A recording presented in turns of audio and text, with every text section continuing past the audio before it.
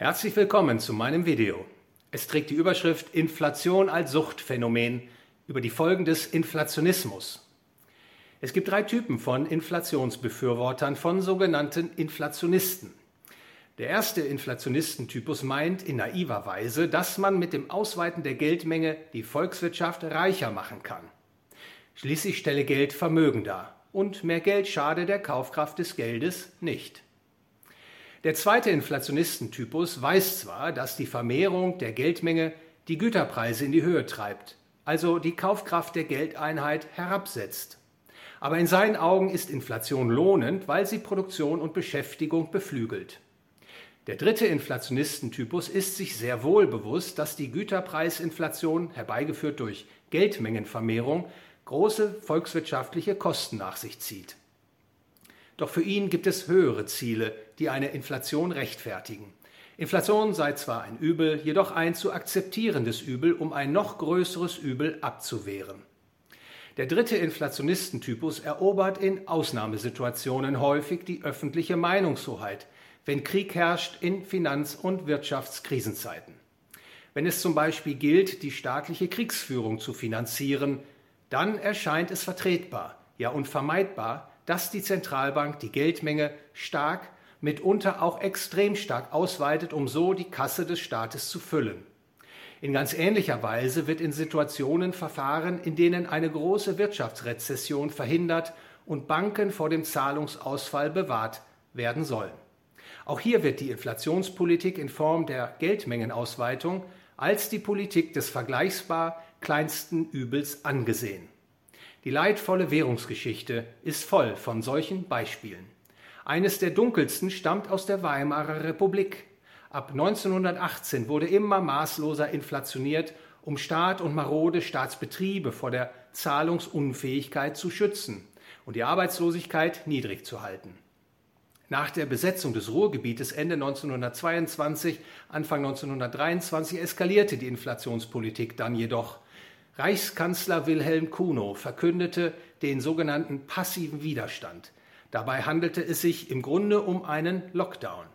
Die Arbeiter und Beamten sollten zu Hause bleiben. Ihre Einkommen würden mit neu gedrucktem Papiergeld bezahlt.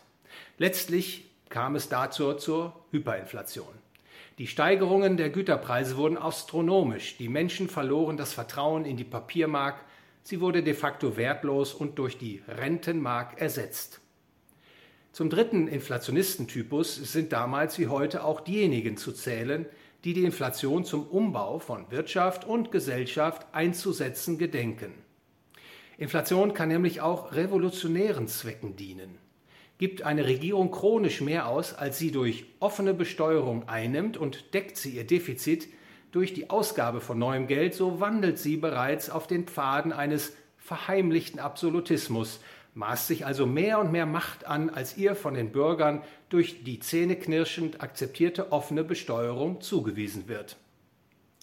Hinzu kommt, dass schon eine moderate Inflation die breite Bevölkerung wirtschaftlich und finanziell schädigt, viele früher oder später zu Bedürftigen staatlicher Almosen degradiert. Die Inflation treibt sie sozusagen dem Staat in die Arme. Aus dem Zusammenspiel des dritten Inflationistentypus, der sich zweifellos im Vormarsch befindet, mit der grünen Politik entsteht ein besonders heikles Gebräu. Die politisch herbeigeführte Verteuerung und Verknappung der fossilen Energieträger verursacht in den Volkswirtschaften einen negativen Preisschock. Die Güterproduktion verteuert sich, einigen Industrien droht vielleicht das Aus, die realen Einkommen der Konsumenten sinken durch Arbeitsplatzverluste und steigende Lebenshaltungskosten. Anders gesagt, die grüne Politik stellt die Weichen auf weniger Wirtschaftswachstum, wenn nicht gar auf einen Rückbau des materiellen Wohlstands. Die Folgen des Ukraine-Russland-Krieges verschärfen diese Entwicklung aktuell und vermutlich auch dauerhaft. Wie reagieren die Staaten auf Unterstützungsforderungen seitens privater Haushalte, die über steigende Lebenshaltungskosten, verteuerte Öl- und Gaspreise klagen? Was wird man tun, wenn die Energiepreisverteuerung droht, Firmen in den Konkurs zu treiben und Arbeitsplätze zu zerstören? Was machen die Politiker, wenn die Steuereinnahmen schwinden? Wenn in der Inflation die Politik des vergleichbar kleinsten Übels erblickt wird, dann ist die Antwort absehbar.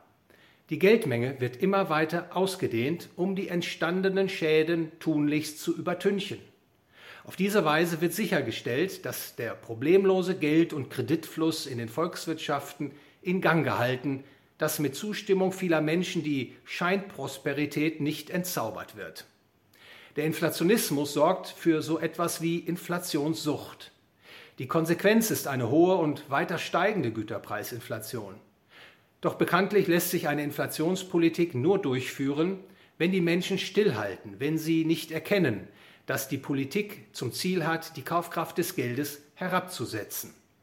Wenn sie aber einsieht, was tatsächlich gespielt wird, dann kann die Inflation nicht mehr das bewirken, was ihre Verursacher sich von ihr erhoffen, dass sie immer mehr Ressourcen der Privatwirtschaft quasi still und heimlich an die Regierung und die von ihr begünstigten Sondergruppen übertragen werden, dass das Vertrauen in das ungedeckte Papiergeldsystem erhalten bleibt und dass die vollumfänglichen Kosten des politisch initiierten Umbaus von Wirtschaft und Gesellschaft vor den Augen der Öffentlichkeit verborgen bleiben. Dass die Güterpreisinflation dies und jenseits des Atlantiks schon jetzt relativ hoch ist und dass die Zentralbanken dennoch nur verhaltene oder so gut wie keine Anstalten machen, die Zinsen zu erhöhen und das Geldmengenwachstum abzubremsen, lässt befürchten, dass das Inflationsproblem erst noch größer und länger andauern wird, als es vielen Menschen lieb sein kann.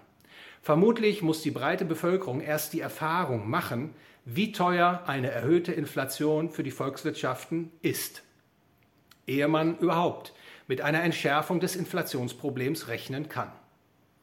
Allerdings ist Besserung auch dann nicht garantiert, denn es besteht die Gefahr, dass die Inflation, wenn sie nicht rasch gestoppt wird, die wenigen verbliebenen Reste des freien Markt- und Gesellschaftssystems auch noch unterpflügt. Demagogen haben es in Inflationszeiten leicht, das freie Marktsystem als Ursache der Missstände zu diskreditieren und Zustimmung zu kollektivistisch-sozialistischen Heilsversprechungen zu erwirken. Sie sagen beispielsweise, Preiskontrollen seien erforderlich, um gierige Verkäufer und Firmen in die Schranken zu weisen. Höhere Steuern müssten her, um für soziale Gerechtigkeit zu sorgen. Spekulanten und Schieber müssten durch Strafandrohung das Handwerk gelegt werden. Und so weiter.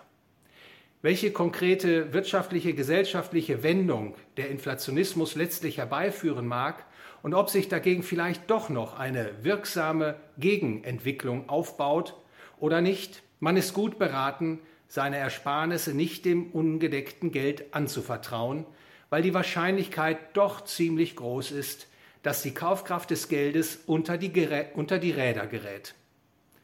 Vielen Dank für Ihre Aufmerksamkeit. Wenn Ihnen das Video gefallen hat, liken und teilen Sie es, folgen Sie meinem YouTube-Kanal und läuten Sie die Glocke.